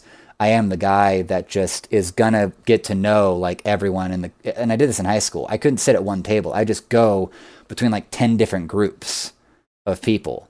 And so once I activated that, that was the first night that I was on a Tuesday where, at least for me, we did the main stage at Wise Guys here in Salt Lake. And that was the first time, even though it was 10:30 at night, there's no one in the crowd. I was actually excited to get up on stage. Like I didn't give a fuck if I was gonna do good or bad. I was just like sitting at the end of like the handicap railway, like I'm ready to do this, you know. Yeah, And that means that's that great. when I've gone to all the other open mics, I'm kind of either in the back or whatnot, just kind of enjoying the art of watching people suck or nail it. You know what I'm saying? Um, Uh, and so yeah, the only, and I've even actually, I have a notebook here to help me sort of journal it. I might publish it one day, but I basically been lessons in comedy. I've been doing like date and then just yeah, what the journal entry is, because I was telling you about how I need to write to like process things more thoroughly, like get the hamster off the wheel and onto the page so same I can, here. yeah. Same So here. that's where, you know, the last big thing I learned was that if I'm at the Alliance Theater and the lighting is very dark and you can't even see the first row, and I also had like a bunch of little notes in my hand, like and this is like 2-3 weeks ago, but like it put me like in a soft panic, and I couldn't organize myself because and this is kind of off the back of that the day before at the Midway open mic, I'd kind of had like my best set to date with like this human Okay. trafficking joke or whatnot. But I'd also had like, Okay. yeah, but I'd had like a drunk woman that was just sober enough to like engage directly with. So the joke was given more life than what was even Yeah. conceived. And so when I take it to Alliance and I don't have a crowd to directly interact with the joke, it's going to fall flat. You know, the classic, like if you're going to have your peak, you're going to have your drop. And Yeah. so that's where I had to learn, like, you need to, this is where, welcome back to the lesson of learning how to interact with a crowd that you can only like sense or hear and that isn't going to engage with you. Like that human trafficking joke, I think has legs to it, but I have to basically write out more potential for it and then perform and identify what's active about it, if that makes sense. Yeah, that's one of the trickiest parts of comedy. It's like you go to an open mic and you have all this stuff planned, you've rehearsed it, and then you go up and then I always say this, if a crowd is a certain way, drop it. You can't do what you got scripted. You Yeah. gotta just wing it. Yeah. And it's like I I have seen comics just completely turn a room on its head, you know? An audience will just like, barely laugh at anything, and all the comics that go up on stage is like, "Fuck you guys," Yeah. whatever. Yeah. And Yeah. they go off. And then it's like you have one comic that goes up there and fucking murders, and he gets everyone to laugh, and it's like a completely different audience. And it's like that those moments, you know, are reproducible. You can turn any audience like for your favor, but it requires work, which is why I always say like don't blame the audience, because the audience usually isn't the issue. Sometimes, I feel like more comics, it'd be nice if they understood this, but sometimes we're just not funny. No, I'm with you on that. And Chuck has a really good little story about this. He has two in a way from early parts of his career, and also I guess more recently, where the first one is where he did the biggest bombing he ever did, like in Vegas or something like that, with like Yeah. Rodney Oh, Norman. I Yeah, heard about it. yeah. Yeah. And then when he started like yelling at them, like it turned him because now he's like the villain, and the crowd gets to like laugh at him. But I think the most clever one that he did was that he is that it was like at a Wise Guys like a Wednesday or something like that. And he's like, "Hey, can you bump me up? I need to go to work or something like that." And the guy's like, "Yeah." And the crowd was just not taking anyone. Just they were just tense or whatever. And after getting like moved up the list or whatnot, Chuck just goes up there and just penis and just walks off, and it just breaks the crowd, and like everyone's just like down for it now. like that's his whole set. This is drop in, do that, and leave. Like he's good, and I'm And, just and, and that's what you need, because God, I've sat through every open mic I've ever been. Hmm. I've pretty much never left early. Maybe there was one or two that I had to, but I've Yeah. always stayed for the whole thing. And what I Yeah. noticed about every open mic, because I've learned a lot about what kills an open mic and what makes an open mic great. Right. Uh, Something that kills an open mic is when you have so many damn comics, and then you just have a few comics in a row that are just not funny at all. And then the audience starts to get sleepy, and we're just like, oh God, we, it's like, what have I done? They're looking at their night. And meanwhile, some guy's like screaming into the microphone about like having sex with like I don't know some Basically an incel minority, topic. Just yeah, an minority group of women, you know, and they're just like the audience is just like looking at their hands. It's like, I chose this. yeah, and you know, don't blame the audience because as an audience member, sometimes comics are fucking unbearable. Oh And yeah. it's like you sit through Jesus at a Tuesday open mic at Wise Guys 70 comics. Yeah. It's like God, if the people who stay, bravo. Oh yeah. Some of the nicest people. Some of the nicest people. They just don't want to go home. Like it's like we have our kids at home. I'll deal with this asshole. Like, Yeah. no, I and I'm with you on that because I this is where I'm gonna miss it, and I hopefully will find a way to rediscover it. But this is where right now for what I can do for like just going to two open mics or two open mic nights twice a week right now is that I love the Sunday night Midway bar here in Midvale open mic because it is mostly comics usually. Like there might be like a few, like one table or two that might give their attention to the stage. But what I love about it is that if the rule is true that if you can get the comics to laugh a little, then the joke might has good potential to it, you know? Um, and if you get the crowd to laugh, that's great. But what I love about that one for how I'm kind of putting my influence on, even though it's Amanda Panda's mic that she orchestrates, is that for the comics that I know and that are okay with me, like I have my stack of like purple sticky notes that I like kind of write my bits on, just the bullet point one liner, and then I try to materialize that. Is that I'll also just like I'll just make a sticky note and I'll just like write down like a suggestion and I'll just like fold and like go give it to the comic. Like take it or leave it. I don't care. If this works, great. If it doesn't, are we surprised? Um, and so I was able to like I gave that to like to Chuck like 2 Sundays ago or something like that because he has a joke and one of the jokes he has a specific medication, and I'm just like I don't know what that medication is for, and that's a critical part of this story.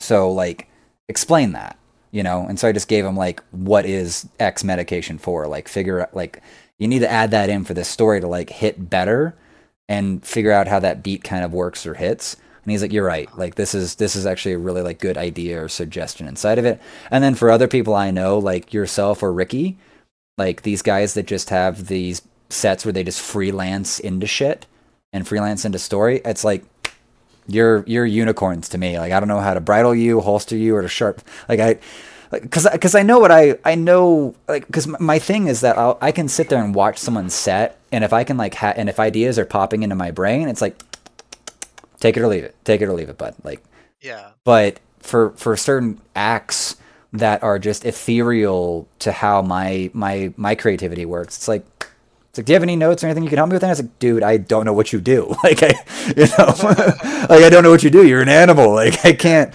I'm a mathematician, and you're sitting there like, so this I'm a mathematician to what? Like, so this baking process that I'm doing, where I'm going to turn Jello into actual cake. Like, Yeah. I might have the wizard beard, but you, sir, are delivering proper magic on stage right now.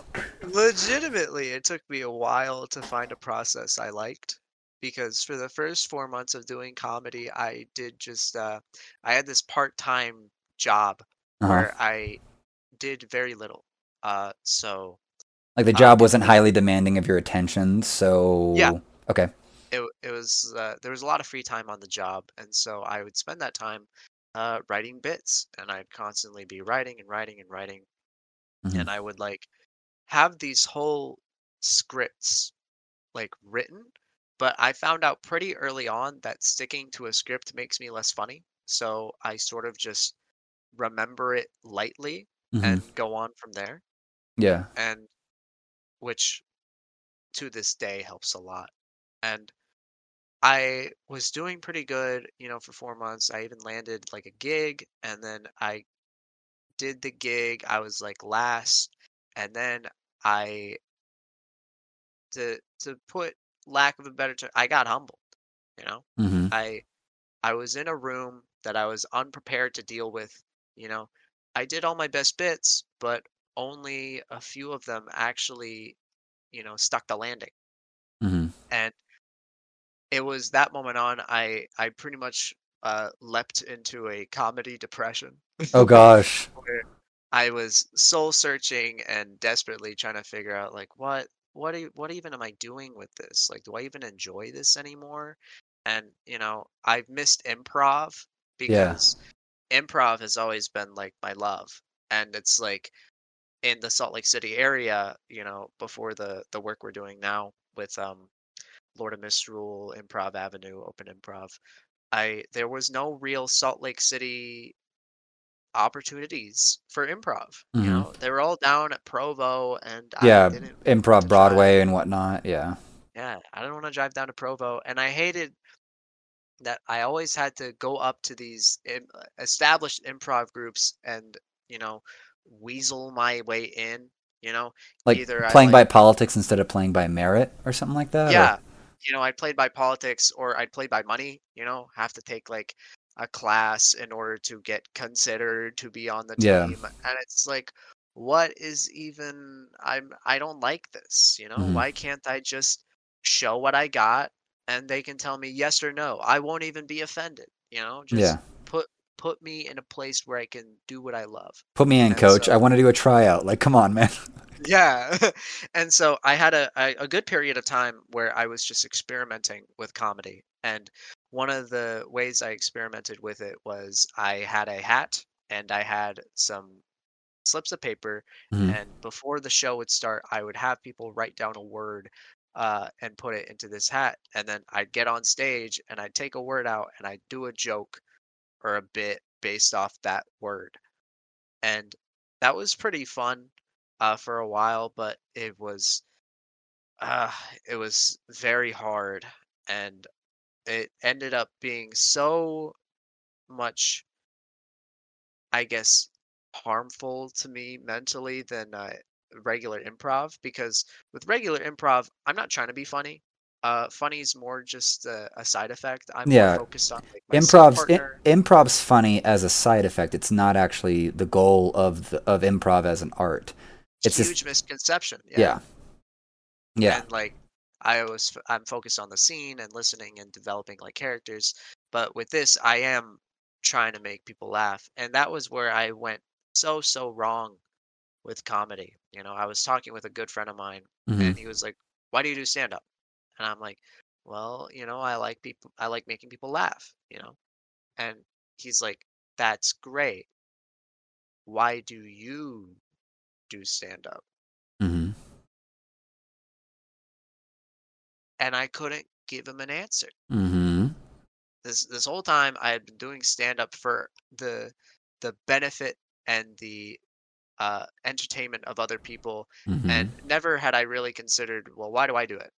Yeah. Why do Yep. I enjoy Yep. it? And now, I've realized that simply the reason why I like uh doing comedy in general is I like inflicting feelings on people. You know,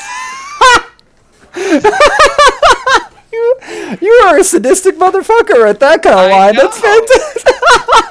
I know. And I absolutely adore, having people, just either like uncomfortable or like uneasy or comfortable, or they're laughing or they're sad, or I just Yeah. like making people feel a certain way, because when an audience is just apathetic at my scripted material, when I try to make them laugh, I feel nothing. I feel Everyone's dead inside. absolutely Everyone's dead inside, or well, yeah. when I really interact with an audience member and put them on the spot, I really put them on the spot, you know, because I love that sly embarrassment, Right. you know. I Um, love them looking around at their friends being like, "Dude, what the fuck do I say?" And then, they say something, some of them try to be funny and then they're not, and then I just have to like play it off, and right. like I'm trying to get better at Yeah. playing it off, That's a skill I can develop, and that's something exciting for me, is that I am able to work towards something again. Yeah, because now you actually have like a full on goal. Sorry for that. So there's this Irish comic. He's got two Uh, specials you can watch for free on YouTube or whatnot, and he's one of my favorite comics that no one knows about. Because one, he's Irish. But I love Dara O'Brien because both of those specials, he actually has it part of his act where the first row and people in the crowd, it is an expectation that they will be a part of the show. They will be recurring characters, a part of the show. And what I love about what he does as like a polite person of the British Isles is that he's like, don't worry, I'm not gonna like make fun of you or be like mean to you or anything like that. Like I'm gonna make you heroes. I'm gonna make you grand by the end of this tale or whatnot. So he's got regular bits inside of there, science, religion, what pick that or the other, but he will be referring to the teenager that he had over there, the technician he had over there, the mother over here or something like that. He'll be going back to like these 4 or 5 audience members for the duration of the show. And that's like a built-in factor to his show. And it means that it's also almost improvisational conversation. It's kind of bringing that social comedy in with a crowd for like an hour. I love And that. I love that too because I I have a lot of things around stand up as someone that's been listening for a long time, and I just need practice. But the Canadian Indian comic Russell Simmons, what the fuck is his name? Russell, not Wilson. In Canadian comic, the fuck is that guy? Russell Peters. So, oh, your camera's gone. Yeah, my bad. Okay. I'm back. Okay. What happened? Oh no, don't worry about it. A mystery. So when Netflix and stuff was newer, it was like a few years ago. The standard thing that Rogan and them would talk about on their pod is that it took a year to make a special, and then they would get produced and published by Netflix or whatnot. And Yeah. the trio of Tom, Joe, and Bert would be kind of like wishing they had more time. Meanwhile, an interview with Russell Peters by like Peterson or someone else, or maybe it was from the Eddie Tinty podcast. They interviewed Russell and they were like, it's kind of remarkable how much crowd work you do. And Russell's like, yeah, but that's because I take like 2 or 3 years to like really nail down my material, and then after that it's free time. Yeah. Yeah, I do have 45 to an hour of material that like I know is good and polished and I'm comfortable with, but that also means that I could take 15 minutes or even 30 minutes. It doesn't fucking matter to me. I can play with the crowd. And he's got Yeah. that a part of him, and that's where hearing that, seeing what happened with Tom Segura's most recent special, where like that special is so tight, as Joe Rogan always calls it, but it's so clean. Like every word is perfect. Every movement, every part of Segura's like Sledgehammer special is crisp. And I'm just sitting there like, that's what happens when you take 2 years to like make a special. It takes a year to like make an hour as like a top tier pro, you could say, and then another year to like really get that bitch tight and nice and clean and crisp. And then Yeah. if you're like, at least how I am as a fan and how you are with like how Russell Peters and Dara O'Brien are, like then you can just play with the crowd. Like you can actually like have like this very unique experience like every night, not just the uniqueness of this date on this night with this comic doing his hour set of bits, whether he does them forwards or backwards can be like cute or whatever. But the fact that like you're about to be a part of the show and you're going to be sitting there watching like, you know, this person, this Karen, get positively brought into the show and turn into like an actual character, a side character of this big ass show. Like that's as unique as improv is as an art form in my mind, you know? And I love the brilliantness of that, where he Dana O'Brien, Dara, whatever. Yeah, Dara. Yeah. Dara.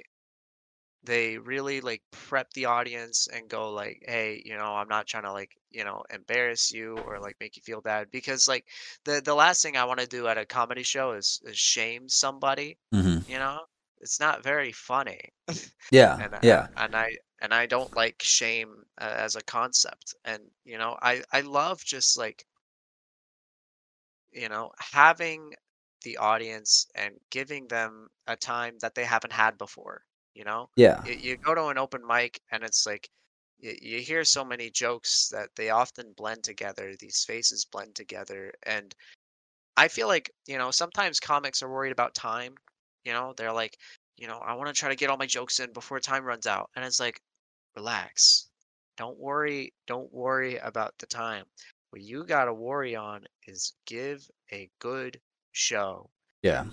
Enjoy your time on stage. And oftentimes, I'll be having so much fun with the crowd that I'll have like a minute left for my written material, and I'll be like, oh shit. And then I'll just like, I'll do what I can, and then I'll Yeah. just go. But Yeah. I had fun because, the it was the experience that was fun for me, Yeah. it was less so like getting like all my jokes in, because Yeah. Or your jokes providing the laugh and having that sort of almost a masturbatory payoff. yeah. Like depending on how you frame it, of course. But like, there's if your focus is, I need to get these. We're talking about joke writing, dear. Don't side eye me with your bullshit. But but there in the framing that you're providing, there is some people that might comics that might be over focused on, I need to deliver these jokes and people need to laugh for like all of the validation to come through, and it's like that feels so far away from like the art form, at least as I envision it. Is that like you're trying to go up there and present these premises, these ideas, and find where the punchlines or the beats are. It's Yeah. it's an art form of spoken word that just has a beat that isn't in a rhythm like poetry or songs are. Right. And, You and know? to be fair, everyone has a different vision of stand up, right? I Yeah. feel like you and me, we look at it very artistically, and some people may just look at it as, monetarily, because they're fucking psychopaths. And, Or they're uh survivalists. They're people that just need to survive, so they haven't been able to, have higher thoughts. that's something I struggled with, because, at the beginning of like my comedy journey, I was like, I want to, make this my career someday. And by the end, I was like, I think I'm fine keeping it as a hobby, because Hmm. it was the art form that really gravitated towards me. The art of funny. How do you make people laugh? Yeah, it's something so fascinating to me, and And so seeing all the ethereal. different, Yeah. yeah, seeing all the different techniques and things that people do, because it's strange. It's not something that is easily taught. How do you craft the joke? How do you deliver timing? Yeah. It's something that you often just feel, you Yeah. know?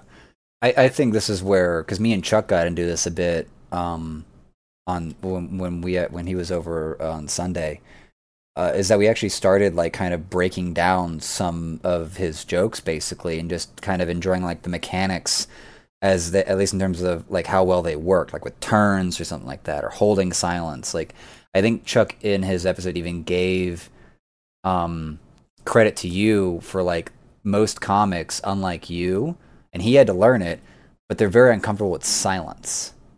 uh And he understands and gives clear credit to you because you're a fucking animal, as I was saying before. But like, you have no problem with that long pause silence when most people in social settings, let alone comics that haven't learned it yet, is like silence is probably one of your most powerful tools because you are in charge, and that tension, if you can sense that timing well enough, is where like whatever the timing was for Chuck on that night when the audience was being rough, is the timing is he gets announced, he walks up, takes whatever that timing is at the mic, penis, and then just leaves, and it's like perfect, and it's Here, it's it's so great. can I explain why silence is so important? Go for it. Because this is something that I've thought of, and it's like because the best thing about what is not said is that it says the most. And when you are a comic that is looking to deliver a punchline, a Mm-hmm. setup, and then a punchline, Mm-hmm. what matters is that you give the audience time to think about the punchline because they're like, how does this joke end? Yeah. And if you say what they're thinking, then, maybe they'll give a chuckle, give themselves a pat on the back. I guess the joke. But if you surprise them, Yes. that's how you get that sleight of hand. That's how Yes. you dangle a watch in front of their face and then kick them in the nuts because it is that subversion and that almost magic trick Mm-hmm. that makes comedy and funny so electric. And Yeah. it's like you gotta give that silence because then that gives the audience time to think, And you I and know? I think the add-on, the part of that where the audience is thinking is because their mind's immediately trying to like figure out what's going on, but the answer, like they know instinctively it's coming, but they want to get the answer right. So there's this tension of like, am I guessing this right? So the tension is occurring as they're trying to do exactly what you're saying, and then if you have the answer that is the surprise, because I guess the rules inside of stand-up is that there is always a victim and there's always surprise. Like those are Yeah. like two of the two critical ingredients in comedy, and yeah, that's pretty much like the run of it. So if that tension is allowed to build via silence is like the actual easiest way to do it. Once you get over the awkward balloon, just pop that bitch. Yeah. I Now, don't get I don't get how people hate silence. I love silence, even in conversation, you know? You ever just stared at somebody? It's the best thing ever. They just like twiddle their thumbs. and you're They calling literally don't. someone you're calling people psychopaths for, and you're just like, Like I love this. Like I truly do. I. You reminded me of the my wife and I, and then our friend Frank, we have fortunately found, and this isn't like miraculous to me, I'm aware of it in quality friendships, but being alone together, like in that relative silence, is probably some of the best shit in like the human experience. And that's what you're kind Yes. of reminding me of understanding that if we can, even as strangers, if we could be silent together, there's something kind of special about that, Yeah, you know? exactly. And that silence is it honestly develops a little bit of unexpectedness and trust, Yeah. with because trust is the most important thing with stand up. You know what I just remembered? You know how What? there's the classic sort of this visual trope where it's like a bunch of dudes just hanging out doing nothing, not even talking to each other for like hours at a time, and then like the women are like, "What the fuck are you all doing?" And they're like, "I don't know." Like nothing's happening, but they're just silent, calm dudes together. And and what you're talking about right there, I feel is very true. Is that there's something about being with people that don't need that and being silent with them is kind of like it's like permission to be intimate, but in a very Yeah. like subtle, fully clothed way or whatnot. It's like I can be in my own thoughts. I can not even pay attention to the world around me with you in the same room, and I don't have to worry about like you stealing my kill in like a hunter gatherer metaphor. Yeah. You know? And in a way, if we were to get like I don't know, philosophical or whatnot. I think it breaks the social game. Yeah, There's often this expectation of the void needs to be filled. Things need to be filled. The yeah, the audio needs to be filled. The air needs to be filled. And when you don't fill the air. And personally, I think going up on stage expected to say something and not saying something is the funniest fucking thing ever. And I will keep doing it because I adore how funny it is, you I know? But it also helps because it gives the audience time to breathe and they go, okay, yeah. you're not trying to bite me, you Well, know? I visualize almost like you get up there after any type of comic before you, that either one that bombed or one that like destroyed the room, you know, and then you just sit there and you just stare at them in like a peaceful, but like you still have like your chest out without you fucking hold your posture. Uh-huh. And it's like inhale, exhale from the audience. It's like, okay, who's this fucker? You know, and they start like trying to they do the instinctual human thing. They start evaluating you and getting their first impressions from just how you look. It's like, you know, 70s porn star. Like, what are we doing here, man? Like, what is this? He's kind of goofy with that mustache or whatnot. And then you go into whatever the fuck you want to do. And now their curiosity from trying to guess what's the next thing that's happening as like a standard survival mechanism. Now you've already got their attention and curiosity. Yeah, because I beckon their attention, you Yes. know? When I go up there not saying anything, I go, you all, I got something to say, you know? It's just such a goober fucking line. Thing. Like, there was I love because I made a TikTok about this. It was months ago on like Kill Tony. You know the show, right? Yeah. Yeah. And one guy, apparently, first time in the history of Kill Tony, went up and for his whole minute said nothing. And I was like, this guy gets it. This guy, at least for this moment, is a genius. His next time he showed up, he was retarded and had nothing, no good jokes. But like, Ah. yeah.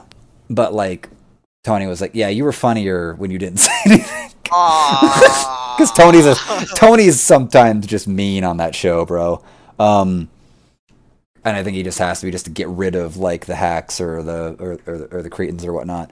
But like that just it just full stop sent me. I was like I part of a challenge that I had for myself until I was started hearing about the not the decorum but like the respect to the mic is part of me was prepared to go up on a Tuesday or Wednesday at Wise Guys and test myself how long could I hold silence and still keep the audience kind of engaged with me, not with anything too physical, but how long could I actually hold a staring silent contest with the audience without, and I think that's the extension of the goal, without disrespecting the room, because there's that thing talking to other local comics that like if you've run out of material or whatnot, don't take up the full 3 minutes.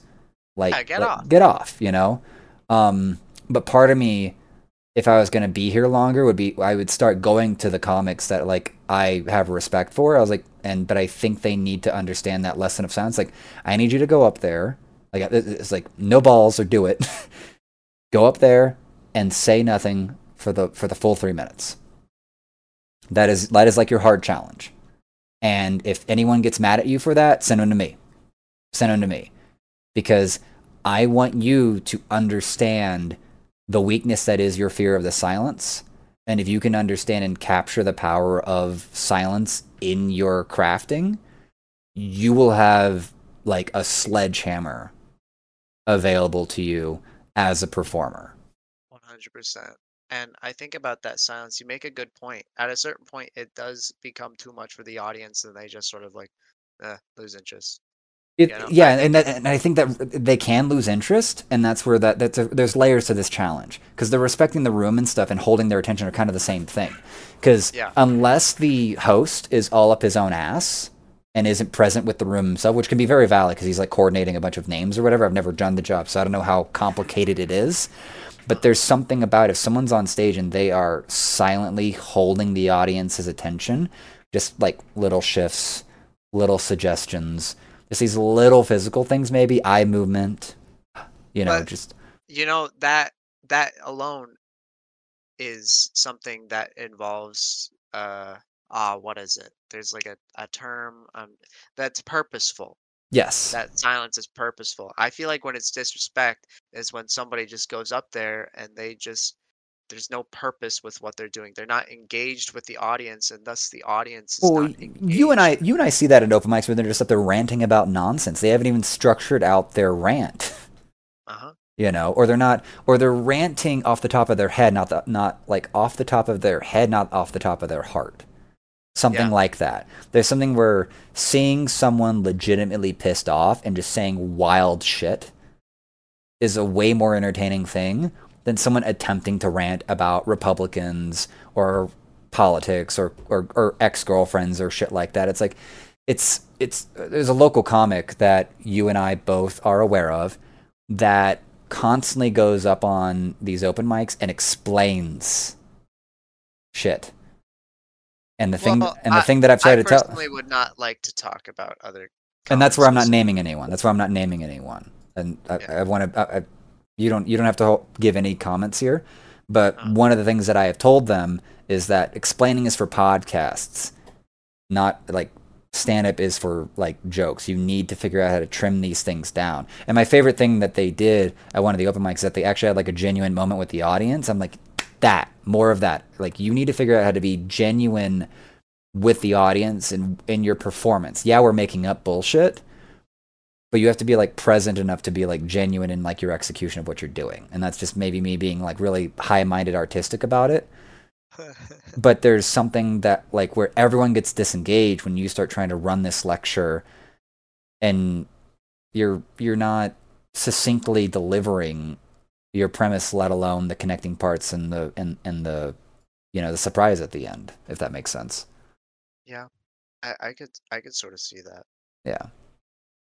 Uh, you know, I kind of when you mentioned Chuck Fury was like breaking down his joke, I want to break down a joke. What do you It's got? What do you fun. got? What do you got? Um, We can I'm actually trying to end. think. We can. Yeah, we got like 10 minutes left, so yeah, we can end on this one. This will be fun. Yeah, let's break down a joke. I think a joke that immediately comes to mind is my Moby Dick joke. Okay.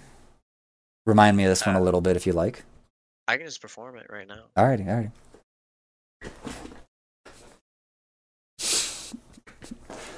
I I have a question. You, Yeah. uh, have you ever read Moby Dick? No. Moby Dick, the sperm whale named by seamen. You ever read Moby Dick? No. Not that particular one. There's a lot of gay subtext in Moby Dick. Uh, I didn't realize this until I actually read the book recently. And there was this passage in it that was so shocking I had to memorize it. This is a real passage from Moby Dick. The captain slowly made his way to the poop deck. He oils up the floor for maximum slip. After sufficient lubrication, he passionately enters. He then proceeds to have gay sex.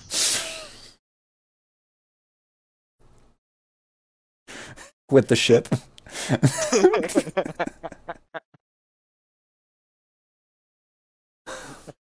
So how would you like? Is that that's the end of the joke? Yeah. Okay, cool. Um, how would you like to break that one down? Where would you like to start? Because like one, Well, is that a legitimate like quote from the Moby Dick book? oh, of course not. Okay, okay, okay. I've never read the book, You but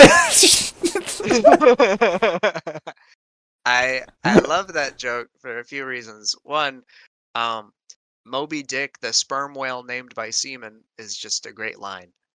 So I like saying that off the bat to get people in the mood to turn off their brain and laugh at a good old cum joke, you know? Yeah, very silly. And It sets up the silly energy.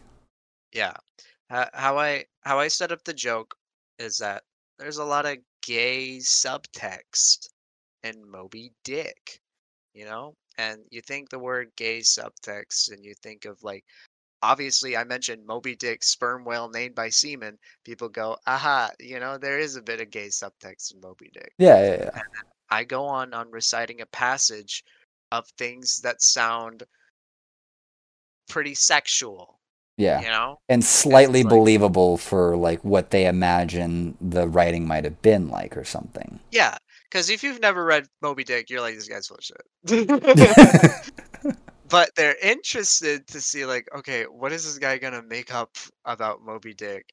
And then people who have not read Moby Dick, they're like, yeah, I fucking believe you. And then they're like, the captain slowly made his way to the poop deck.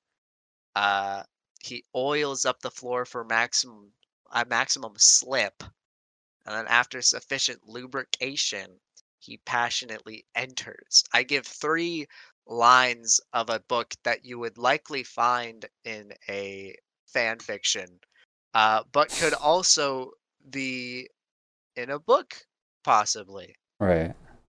And then for my final line, I say, he then proceeds to have gay sex. Yes, which is such that is a proper surprise moment because it's so it because I'm sitting there, so I've never read Moby Dick, right? Uh-huh. And so I'm actually just trusting you out the gate that you are actually quoting from the book. And maybe I'm Uh-huh. trying. Maybe there's like 5% bullshit meter, kind of looking for it, but it's not really there. Like, it's Yeah. more like 1%. And then once you finally get to he has passionate gay sex with the ship, it's just like it's such a great little surprise in like at the end of a silly train, if you will. So Yeah. it's such a fun it is such a fun joke. And what I love knowing is that having this with an audience and the tension of like a big room like at Alliance Theater, Uh-huh. that tension over the crowd and that sense of like murmuring that kind of occurs with the crowd, Yeah. and so everyone kind of is like getting on the same page, and just so knowing that like once it gets to the like the passionate gay sex, like there's just this, I can feel the release across a crowd when it like goes well. So like, yeah, no, Yeah. that's good quality, that's good shit. Because I think like what's great about like a joke is that it is almost a laugh is almost a sigh of relief, Yeah, you know? yeah, It's like that moment where you're like, okay, yeah, yeah. It's like you get Well, strung up, but then you end up becoming like fine. have you you did not mention you were in any sports in your history, but it may not surprise you that when like doing exercises or like lifting weights, like if you're at a bench press or something like that, Uh-huh. like laughter will remove all muscle tension.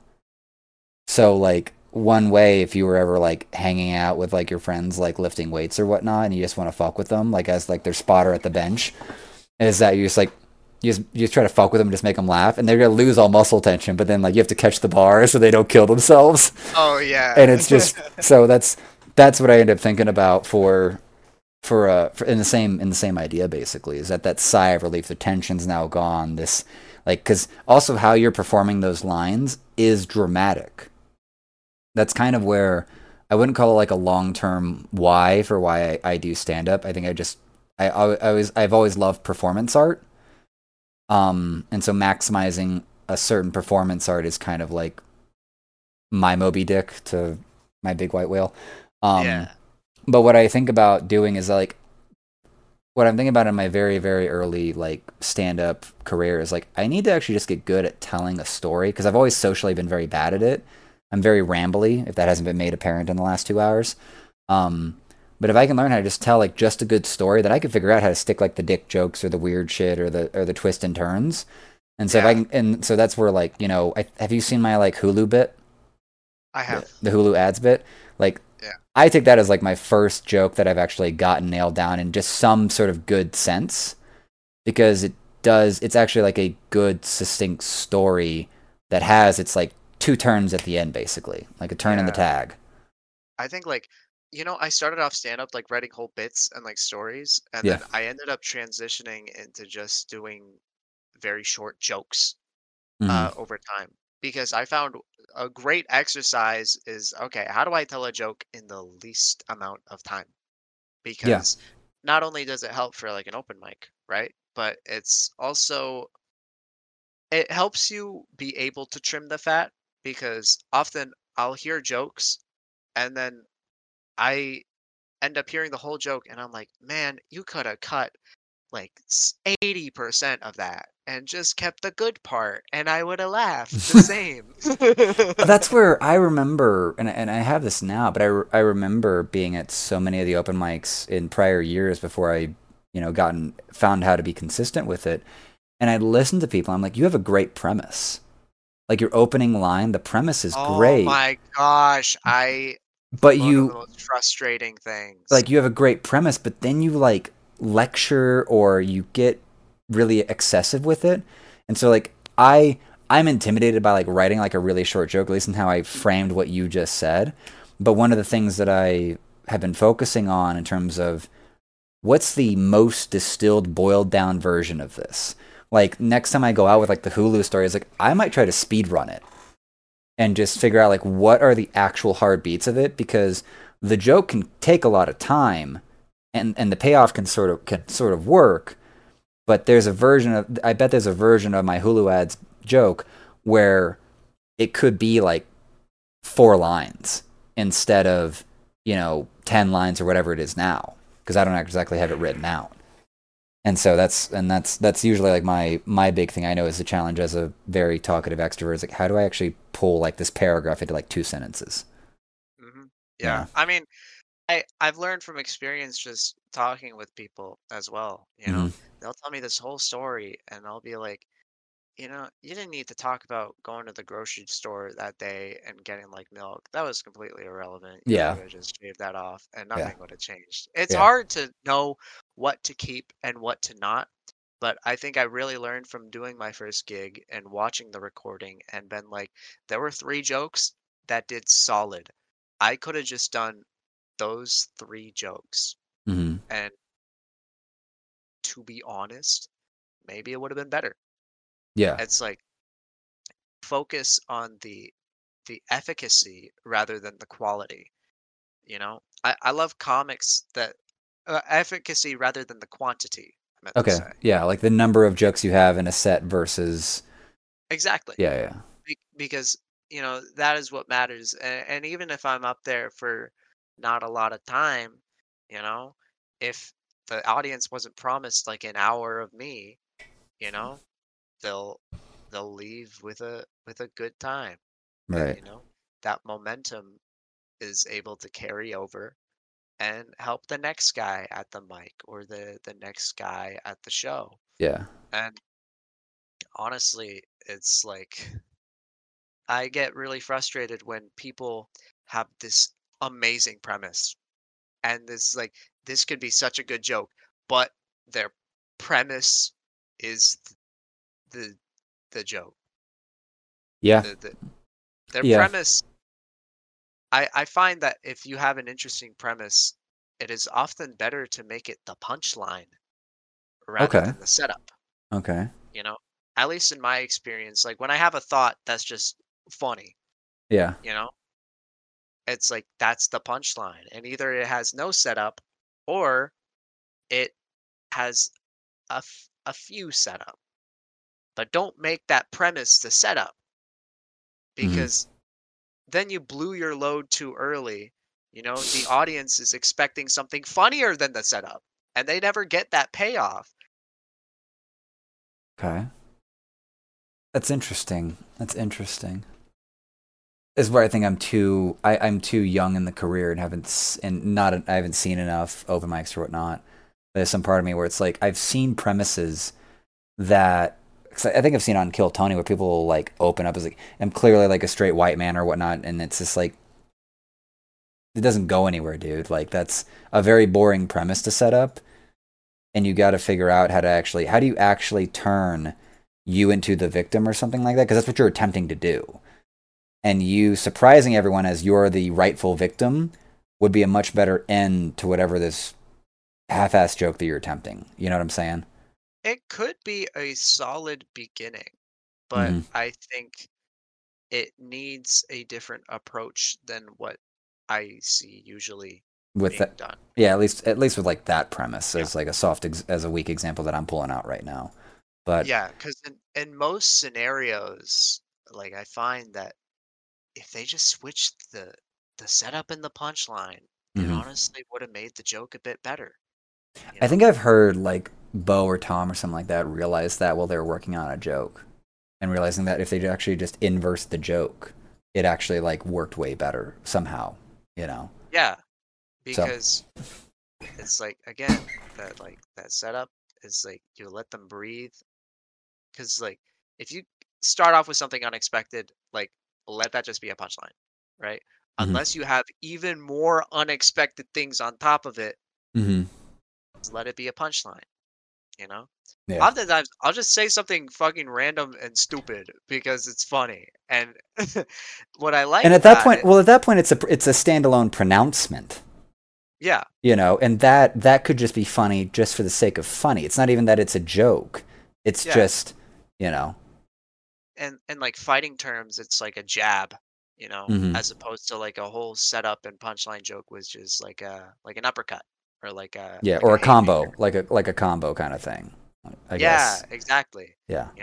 When I say I something can't just tell like if either of us have actually had any like fighting combat training experience. I've had none, but I play fighting games and that's all I need. Uh, awesome. Alrighty, we're gonna wrap up there. Thank you again, Nami, for uh, coming on the Jailhouse Parlor podcast and everything. I'm gonna go yeah, ahead of and get us course. out of here. Do you have I anything? had fun. Did you have anything that you wanted to plug socials wise before we go? Um, if you are in the Salt Lake City area, uh, check out local art scenes. Check out open mics, check out improv, check out whatever. Because if you are looking for a home, you might find it with the bunch of misfits that have sort of gathered and found a home being creative. So check it out. I can give a hear to that one. Thank you, sir. Let's get out of here.